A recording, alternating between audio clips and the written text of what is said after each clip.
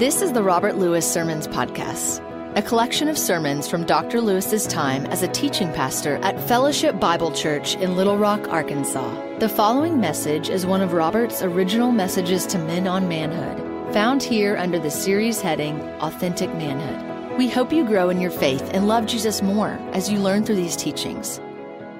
You know, in our last two sessions together, our focus on work has been primarily big picture. And the reason for that is because, as you know, the whole world of work is a vast and intimidating subject, isn't it? And in order to help us, what I've been trying to do the last couple of weeks is put boundaries around that vast subject. For starters, we talked about the major motivations that we have towards work. You remember those?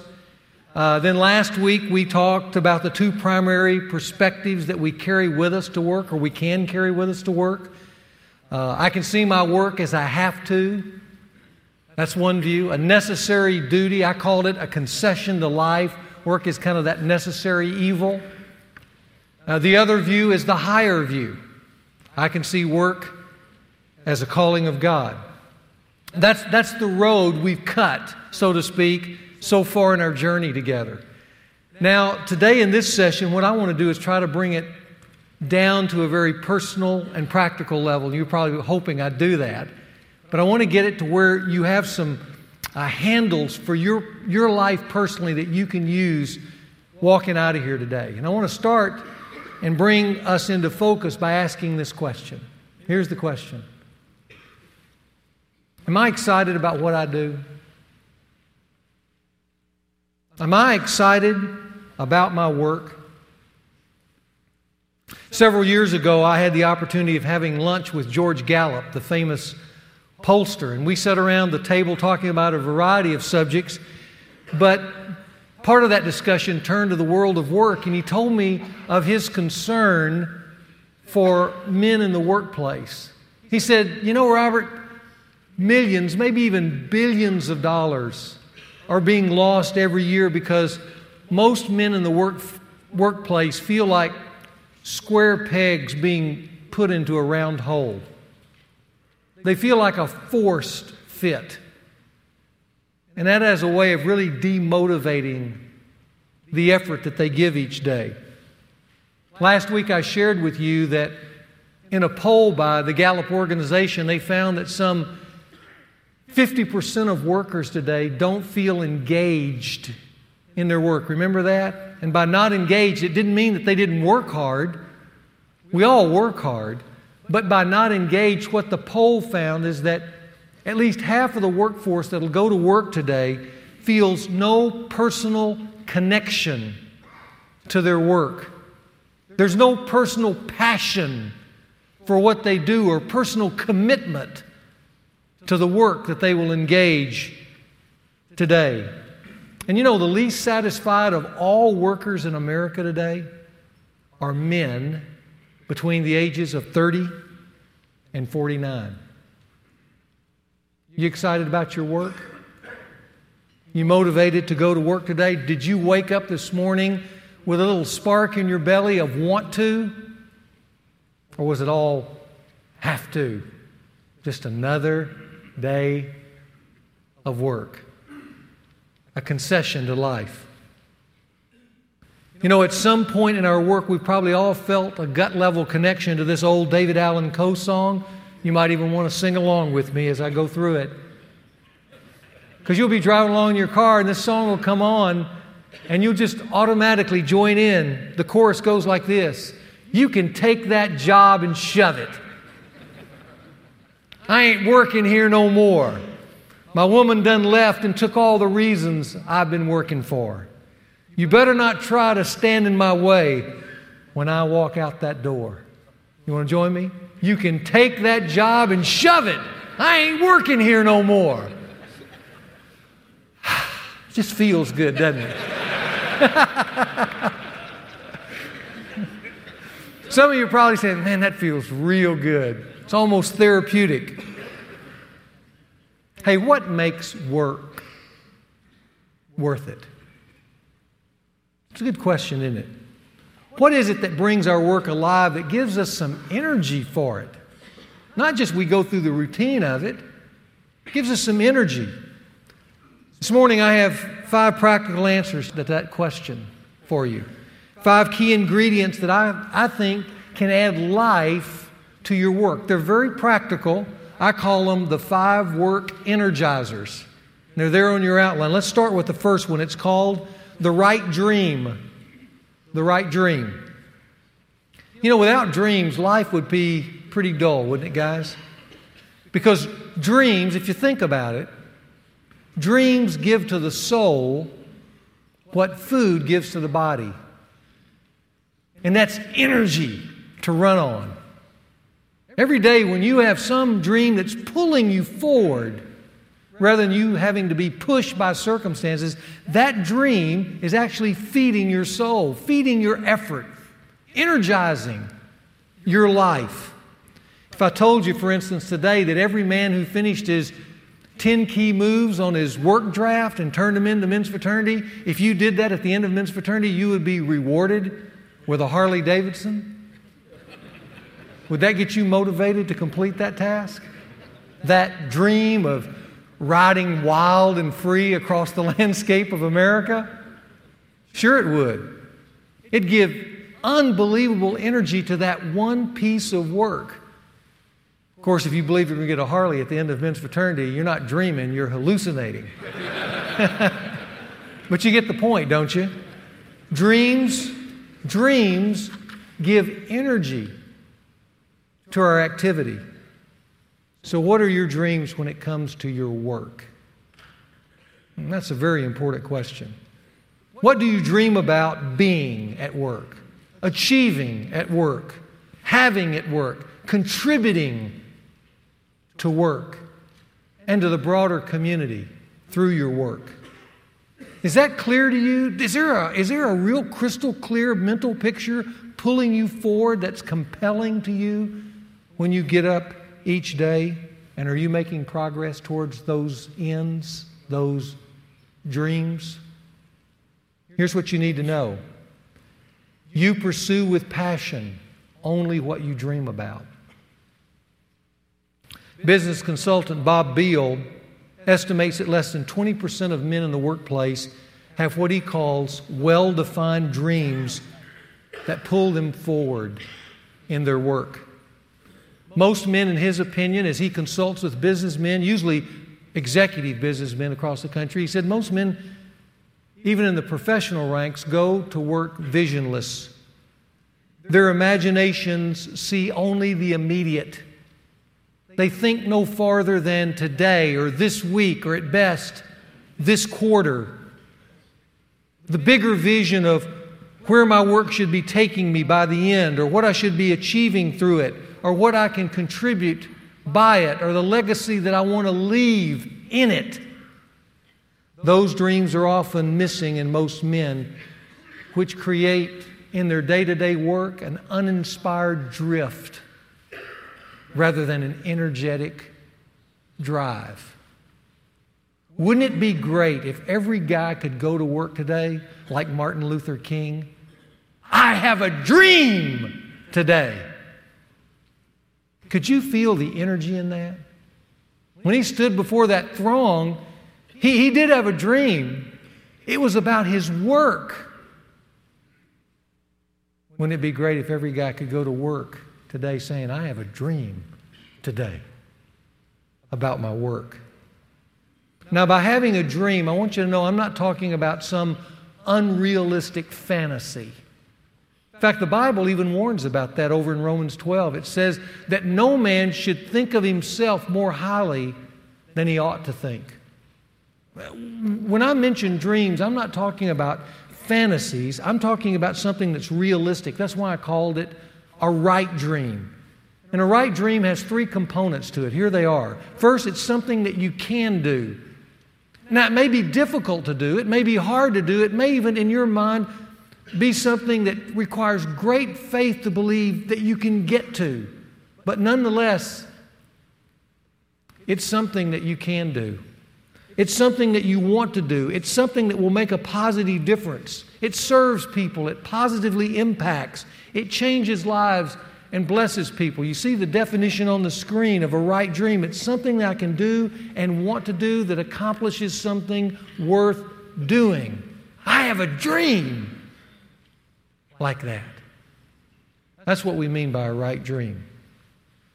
You know, when I was kind of wandering through life in my younger years, when I went to seminary and I began to pour through the pages of the New Testament, I found my dream. A dream that captured my life, still does. As I read through the pages of the New Testament, I saw a church where people came alive and really engaged one another and engaged the community. I didn't know of a church like that. I'd never experienced a church like that. But in my heart, I dreamed of leading a church like that. I didn't know how that would come about. When I moved to Little Rock, I gathered with a small group of people in the beginning who wanted to be a part of something like that. A church that could outlive the world, head to head. It can go with the world, head to head, and outlive it every time. One that could really change people's lives, one that could equip people to serve one another and love one another and give things away. One that connected people authentically to God. And you know, I've had that dream in my heart for over 30 years now. There have been days I've gotten up in the morning and I've wondered if that would ever be a reality, and sometimes the work has gotten so hard, I wasn't really excited about going to work. But underneath some of those everyday layers of circumstances always burned the dream of being a part of a life-giving, life-changing church. What are you dreaming about? What are you dreaming about today, guys, that gives energy to your work? Here's the point. The more our work integrates with our dreams, this is the first energizer. The more our work integrates with our dreams, whatever they are, the more energy we will have for what we do. That's energizer number one. Here's number two. It's called the right personal assessment. Over 2,000 years ago, the Greek philosopher Plutarch uttered 3 words that even today prove to be one of history's wisest personal directives. Here's what he said. Know thyself. Know thyself. And history has shown that few things are more helpful to a man than when he has a good personal assessment of himself. And you'd think that'd be easy. I mean, we live with ourselves every day, right, guys? You think we ought to know ourselves. But I want to call us now way back to session 1. Remember the paradox principle? In every area of life, the paradox principle teaches us to ask this first question. Do you remember? Do I get it? Let's apply that to ourselves. When we look at ourselves, do I get it? What's the answer, guys? No, not without help. Every one of us in this room, even though we look at ourselves in the mirror every day, we're always dogged by blind spots, poor conclusions, poor estimations. And the only way you're ever going to really know yourself is to reach out and ask for help. Because when it comes to knowing yourself, we're all just partial qualifiers. Here's what we do need to know. We need to know that we are unique people with unique gifts and strengths. The Scripture tells us in Psalm 139 that we're fearfully and wonderfully made. We're all one-of-a-kind people. Science proves that because science tells us that no 2 human fingerprints are alike. You are a unique, one-of-a-kind creation on planet Earth, never to be repeated again. And so how does that apply to work? Here's how. We are most energized at work when our unique strengths are most utilized. Put another way, it's how we've been wired by God from the womb to see life, to experience life, to feel life, and to contribute to life. How we've been wired are our gifts, our strengths. And when those strengths are wedded well to work, you know what happens? We start experiencing energy in the workplace. Of course, the question is, well, how do I wed those two together? How do I bring that about? Did you know that most companies still struggle with how to match people with their strengths? The Gallup organization polled 1.7 million employees in 101 countries. And they asked this question: do you have the opportunity to put your strengths into play every day? That's what they asked these 1.7 million workers from all over the world. Only 20% said yes. And you know what was most bizarre of all? They found that when a person goes to work for a company, the longer they stay in that company and the higher up the ladder they climb in that company, that the worker says the less they utilize their strengths. That's amazing, isn't it? In their book, First Break All the Rules, Marcus Buckingham and Don Clifton argue that most companies are built on two flawed assumptions. They're these: that each person can be competent in almost anything given training. And secondly, that a person or worker's greatest room for improvement is in their area of weaknesses. They say that's just totally off the mark. As a result, companies have spent millions of dollars training people to do things that they don't like and to work at things that they will never be good at. Buckingham and Clifton argue just the opposite. They propose that instead companies focus first and foremost on employees' strengths. I'm quoting them. They say, an employee's greatest room for growth at work is in the area of his or her strength. Companies need to bear down there. I thought it was interesting that Warren Buffett, remember the old financial tycoon? He would agree with that. When he was speaking to a group of inquiring students at the University of Nebraska, he said to them this: the biggest difference between you and me is not money. It's that I get up every day and do what I do best. And then he looked at him and said, and that's the best advice I could give you as you leave and go to work. Do what you do best. So how do you know yourself? Here are two critical knows. Here's a way you can know yourself. First, by knowing who you are, that is, what your strengths are.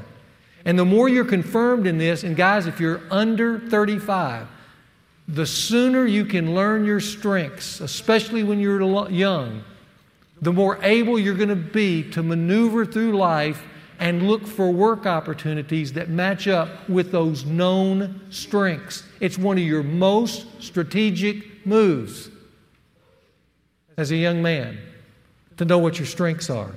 So how do you do that? Well, let me give you 3 practical ways. Take-homes. First, past experiences. Past experiences. One of the helpful ways of kind of getting a feel for who you are is just look back over your life and then ask yourself this: where have I felt the most alive? The most excited? Enjoyed life? Just take a sheet of paper and list the experiences. And then think back through those experiences and see if there's any common threads that join them all together. Sometimes you'll get a big aha to that. When I look back over my life, even from the time that I was a little kid in the 4th grade, I was always doing a couple of things. I was always creating situations that I could lead people to so they could enjoy it. I remember every Christmas I'd get a football uniform, and the reason I did is because I wanted to outfit everybody in the neighborhood, and then I created a football field in my backyard so everybody could play and everybody could participate. I like leading people to things that they can enjoy, and I also like creating things that will help people and make their life more enjoyable. I've done that my whole life. Those are 2 of the threads that really connected and gave me an aha. You know what connects you? Here's the second thing: wise, objective counselors. Underline and star the word objective. They need to be objective. They can talk to you hard, pro and con, what you're good at and not so good at, which oftentimes rules out family members, by the way, because they're not going to be very objective. But here's what the Scripture says. Here's some wisdom from the Scripture. Proverbs 11:14 says, where there is no guidance, the people fall. We could say where there's no guidance, the worker falls. In an abundance of counselors, there is victory. Proverbs 13:20 says, he who walks with the wise will be wise. For you young men, there's a real strategic move there. Somebody who's objective and wise, who can speak into your life the hard things, both good and bad, about who you really are. Third, there's a third way. You can get help by a personality or an abilities test. We took a simple personality test in our last section of Men's Fraternity on Home to help us better engage with our wife and our kids or the girl that we're dating. That's a wonderful asset in the 21st century, this testing. And it's especially wonderful when it comes to the world of work, because there are all kinds of assessment tests out there. And I've listed on your outline 3 web addresses in your notes of testing that I found helpful. One is the Your Unique Design Test, which is a wonderful tool for finding what your personality is and where the settings are that you're most motivated. And that's a test, by the way, that in the 3rd year of Men's Fraternity and the Great Adventure, every guy in the room takes to help assess themselves for the adventure that they're going to have in life. And you can get on the web address and take that test even today if you'd want to. It's listed for you. The other is the Strength Finder test that is published by the Gallup organization for helping a guy find his job strengths. The third is what it's called AIMS, which is it's not just a test, it's a whole testing organization down in Dallas, Texas, that you can go to and meet with vocational counselors, take a battery of tests, and they help you begin to identify fields of employment that are a best fit for your gifting. I mention that one because when my kids graduate from high school, we would go down to Dallas and have them go through the AIMS testing. You can take it at any time in your life, but we did it in order for them not to squander their college education. We wanted them to have some assessment of who they were and the strengths they had and what fields, vocational fields, their gifts best matched with, so that they could accurately, or at least more accurately, choose a course of study in college. So those are some things that are very helpful to you. We need to know who we are. Know thyself objectively. So you can use counselors and testing to know who you are, but you know what? Using counselors and testing and other things is also helpful for another assessment that I think is as important as knowing who you are. And that is, you also need to know who you're not. I say that because I'm old enough now to have watched a number of men spend a good portion of their lives in work chasing dead ends. Squandering a large portion of their life trying to be something they're not, because no one would sit down with them and say, you know, Frank, you're just not that. I know you want to be a salesman, but you're just not a salesman. I know you want to manage your dad's store, but you're just not a manager. I know you want to be a lawyer because it seems to make a lot of money, but you're chasing a dead end because you're just not a lawyer. You just don't have the gifts for it, the strengths for it, the design for it, the talents for it, the intelligence for it. And somebody just needs to sit you down and look you in the eye and say, Frank, you're not that. Because until you know who you're not, you're never going to discover also who you are. It's one of the key moves of life for each one of us. You know, Rick Campbell, our host over here, has always been a very capable and aggressive kind of individual. Because of that, all through his life, he's found himself in leadership positions, and he's enjoyed, in some ways, being in those leadership positions. He's pursued those leadership positions, as he says, a lot of times for the ego strokes, right, Rick? It just seemed like the natural thing to do when you're a capable person. For a number of years, he served at his prestigious law firm, Mitchell Williams, as the CEO of that law firm, the leader. But for some reason, if you talk to Rick, It was always an almost fit. And because of that, it didn't give him energy. It drained energy away from him every day when he would go to work. It even became irritating to him, but he thought, this is just what I'm supposed to do. And then 4 or 5 years ago, he took that Your Unique Design test and got with some other men as they were also assessing their life and spent some time just talking through it. And in the midst of that, he had a breakthrough. You know what his breakthrough was? He discovered what he was not. He had some guys look at him and say, Rick, you're not a leader. And that led him on a journey to the place where he could finally look himself in the eye and say, here's what I really am. I'm an encouraging helper. That's who I really am. One who loves to support people, not lead them.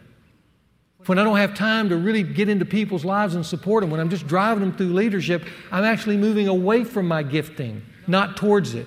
One who has time for people to really engage them. One who could assist them in their dreams, not me creating the dreams. I always seem to find myself there, but that's not what I really enjoy. And so when he finally came to admit who he wasn't and discovered who he was, you know what Rick did? He moved away from leadership at his law firm.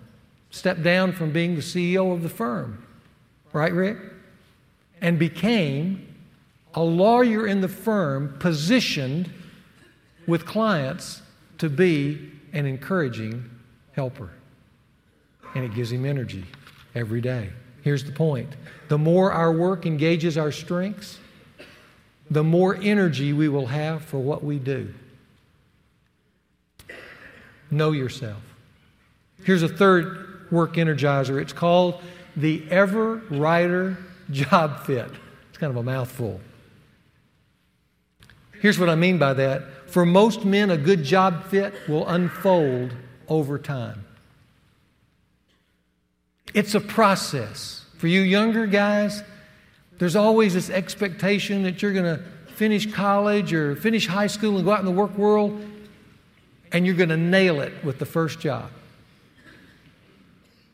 And us older guys kind of chuckle under our breath.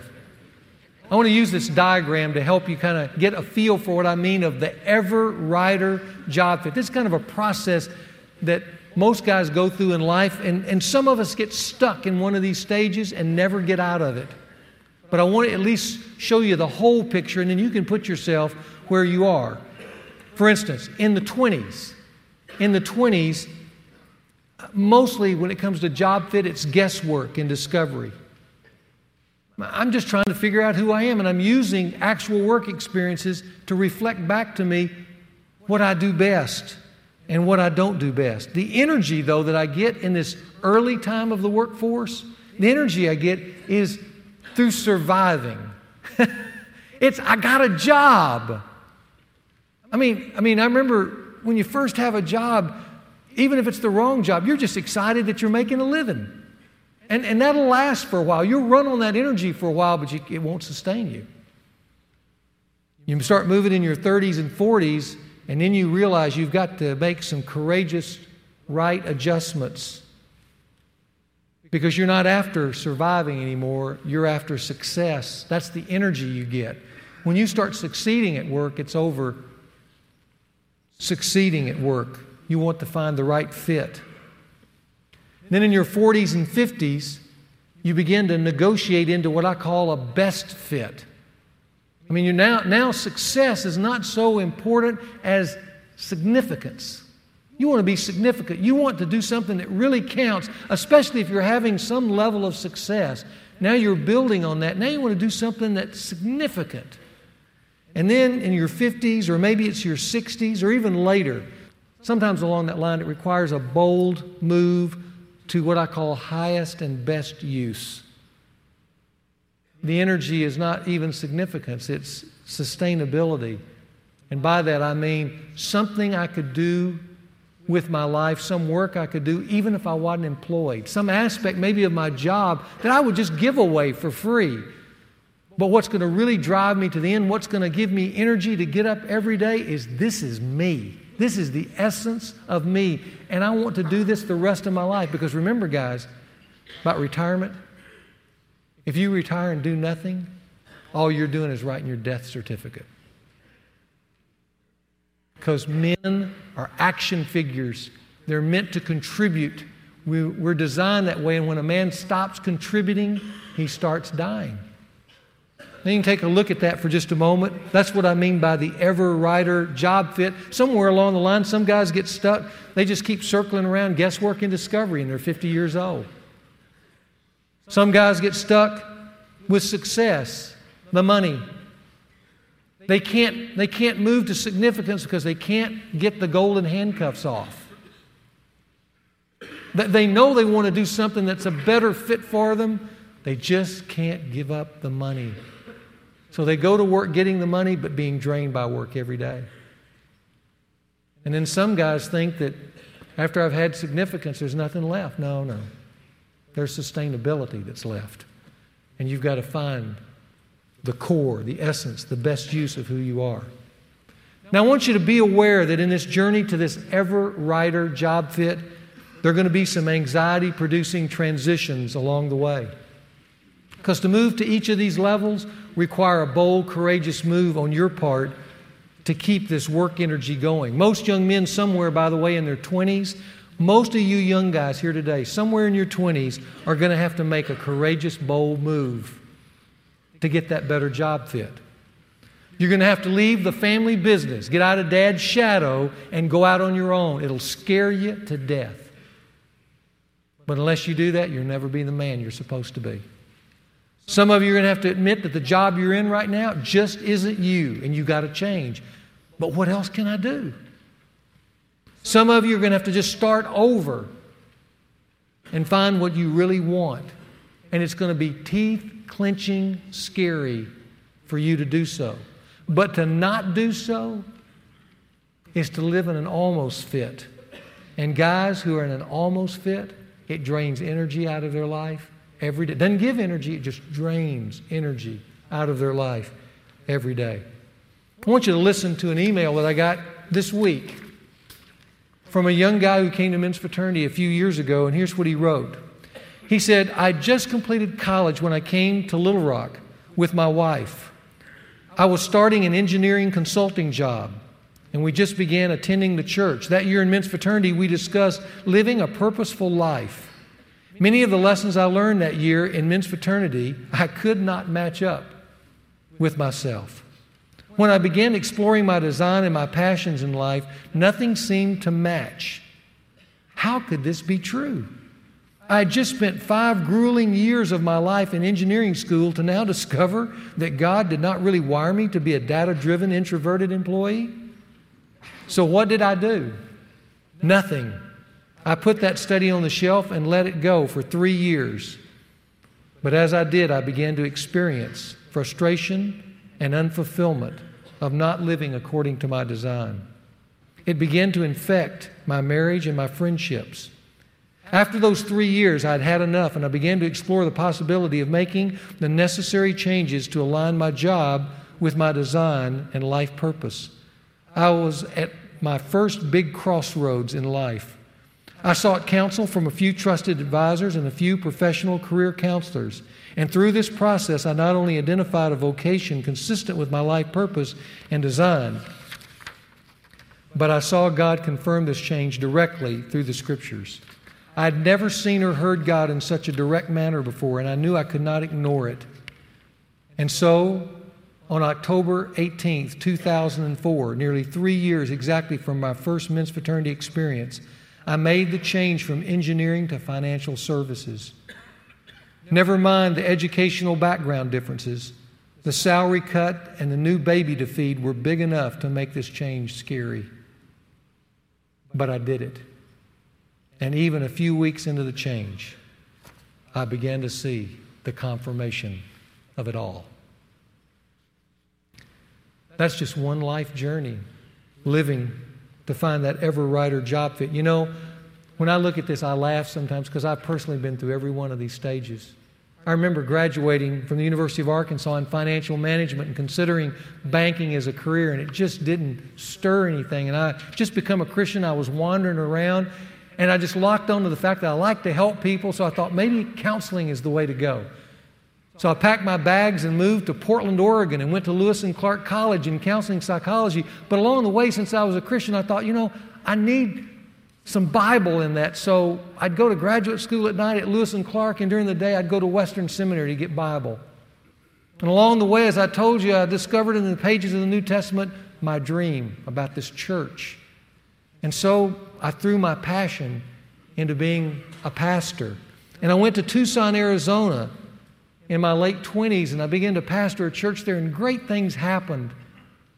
But then, about 30, I began to be real uncomfortable because I was working with some other guys underneath those guys, and I wanted to express this budding leadership in me, but I couldn't. I wanted to be creative, but I couldn't. And then the church here called, and they wanted to be innovative, and they wanted to be creative. So I made this courageous move from this church that had been growing, that I'd been working my life to help build, and we were about to move into this great facility, new facility in Tucson, and I left it all to move into an unair-conditioned gym with a few people here in Little Rock. But it was what I needed to do. It was that bold move. And then all through my 40s and 50s, I've been allowed here to make those adjustments along the way to get that best fit. And I've been so appreciative of that. And then recently, as many of you know, I came to a place where the church leadership, leading this church for 25 years, it needed to be set aside. And so I turned it over to a younger man. And it was scary to give all that I've worked for and around and with for 25 years away. But I gave it up. And you know why? Because I've discovered my highest and best use is not just in leading a church. It's working with churches worldwide, developing tools and resources and books and curriculum, things that would help them in creative ways to enjoy life and be better. That's been my journey. And at every stage, with those bold moves, there's been a re-injection of energy into my life. Here's the point. The righter and tighter our work fits with who we really are, the more energy we will have for what we do. Here's a fourth work energizer. I call it the right pace. The right pace. Surveys tell us that 40% of all workers today describe themselves as workaholics. You in that group? It's easy to get addicted to work in our country today. Americans live to work. The rest of the world kind of works to live. But I want you to know the old maxim, all work and no play, makes Jack a dull boy, right?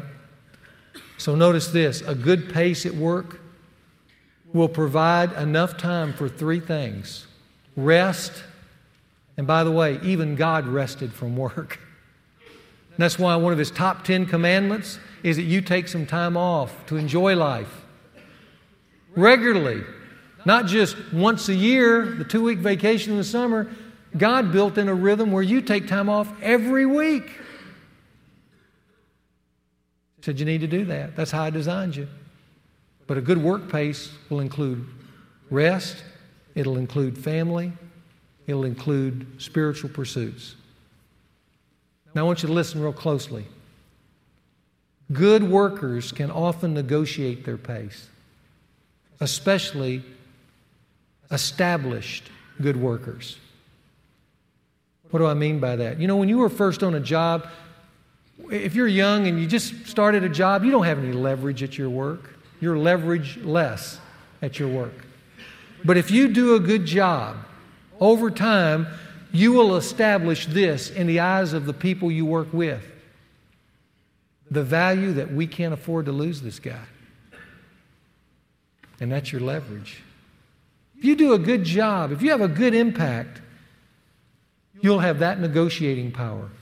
Years ago, I met with a doctor who was real concerned about the firm that he was in, the practice he was in. All the guys, including himself, he would label workaholics. They worked huge hours. Every guy was expected to do the same. The only problem was it was leaving no time for his family. No time for some spiritual pursuits that were growing within him. And he was really frustrated by that, and he didn't know what to do. And so we sat down and we had dinner together. And as we were talking, he was sharing this frustration. He felt like he was dying inside. He was working all the time. And I asked him this question. I said to him, would those guys like to lose you? And he was really good at what he did.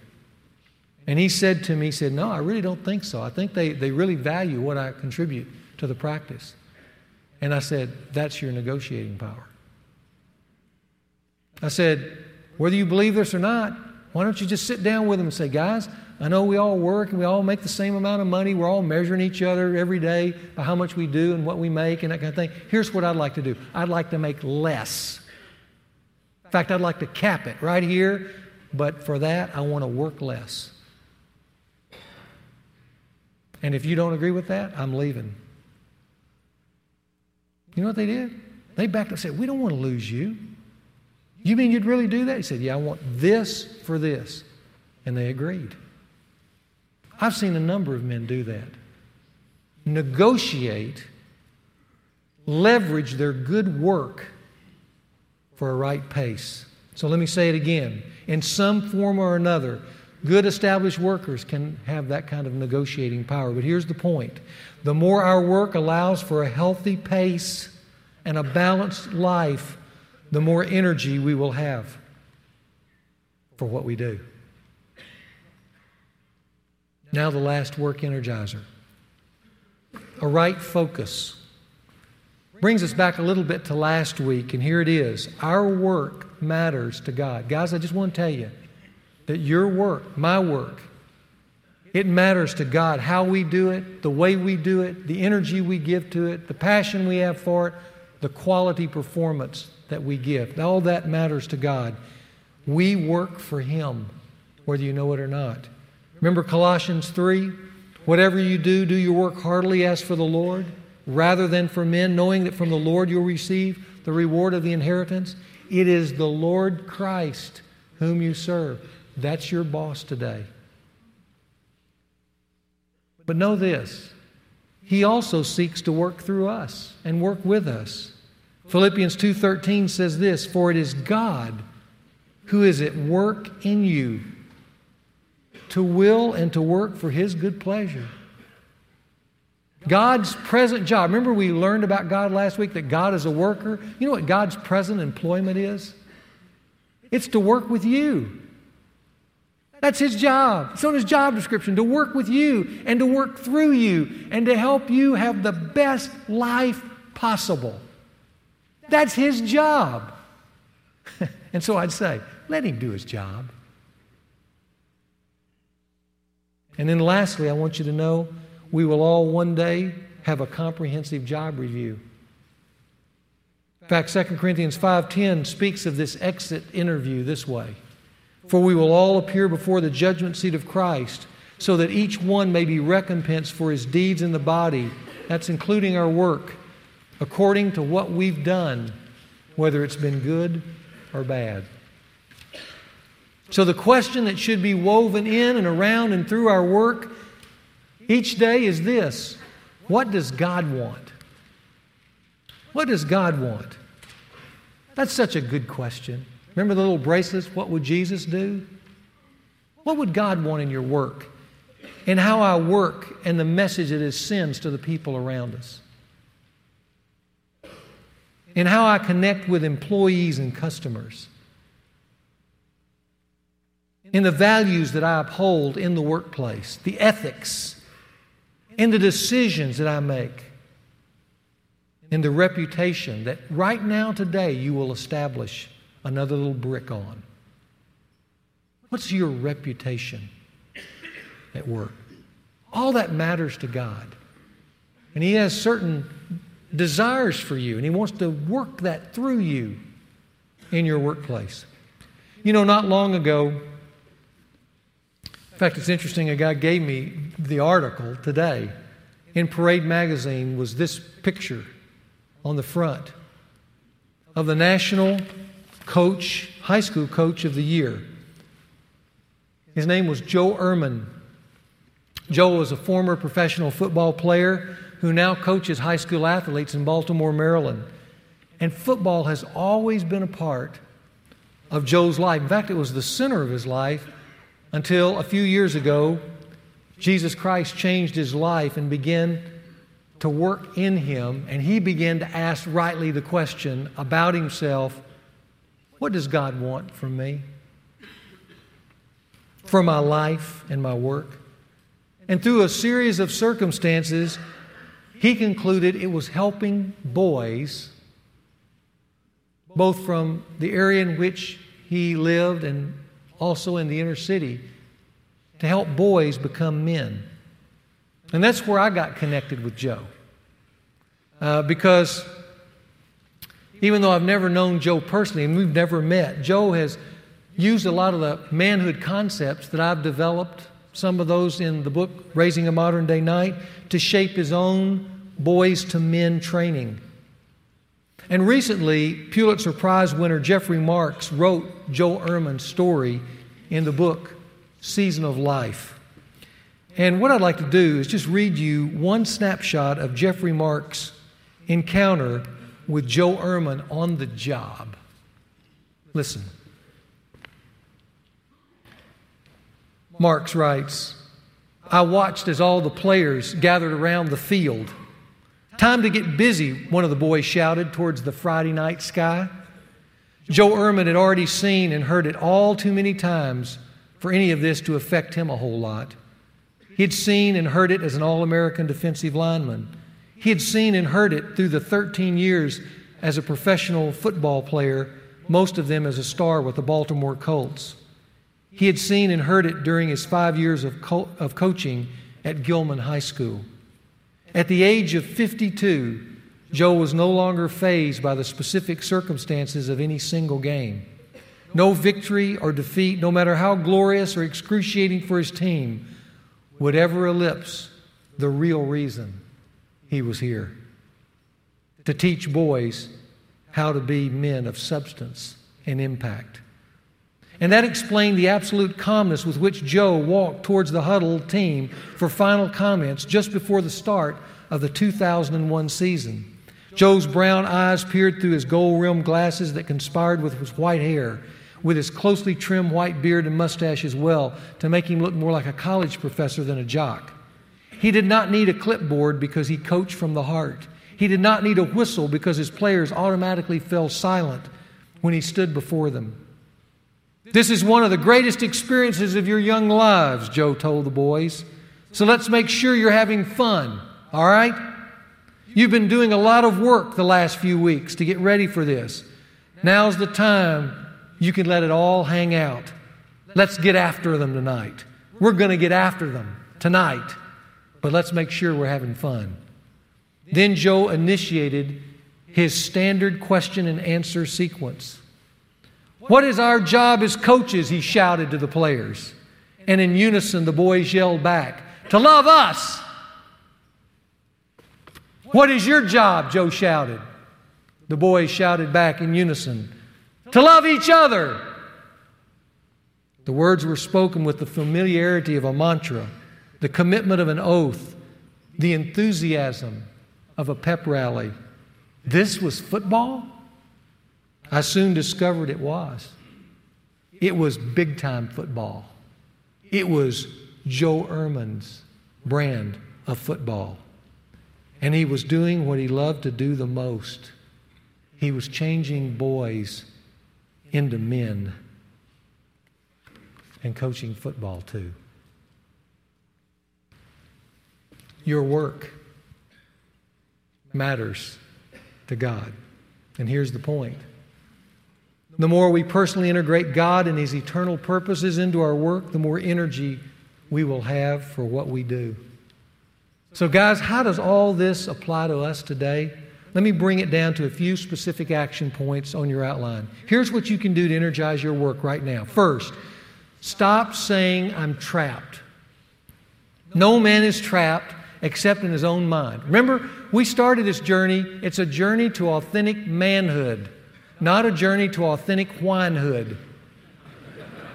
All right? I mean, I'm like you. I like sometimes just to unload on a guy and whine. But you know, whine doesn't take you anywhere. Manhood takes you somewhere. And manhood is not about feelings. Manhood is an act of courage. So if you were listening to all the things I said today and it seemed a little overwhelming and you don't like your job and you're thinking, oh, where can I start? Where can I start? I'm trapped. No, you're not. You're only trapped in your mind. But if you want to become a man, you'll start moving. Today, you'll start moving. Notice letter B, name which of the 5 work energizers are missing in your work. You can go back over this and identify what's missing. Because what's missing, if you can identify it, just the recognition of what's missing is half the battle. It gets you started. It tells you what your targets are. And then decide what first move you can take to re-energize your work. Whatever that first move is, that's what you need to put on your 10 key move sheet. And then talk to some wise counselors about how to best make that move. And enlist friends, your buddies, to support you and pray for you and cheer for you. And then enlist God in prayer because He wants to work for you too. Do you know what you call all these courageous moves that I've just listed for you? Can I boil it down to one statement? It's called coming alive at work. And that's what real men do. We'll see you next week. Thank you for listening to this week's message. It really helps us when you rate and review this podcast. If you found today's teaching helpful, take time to do that today. This podcast was produced by the team at Sound of a Rose. Visit soundofarose.com for any of your podcasting needs.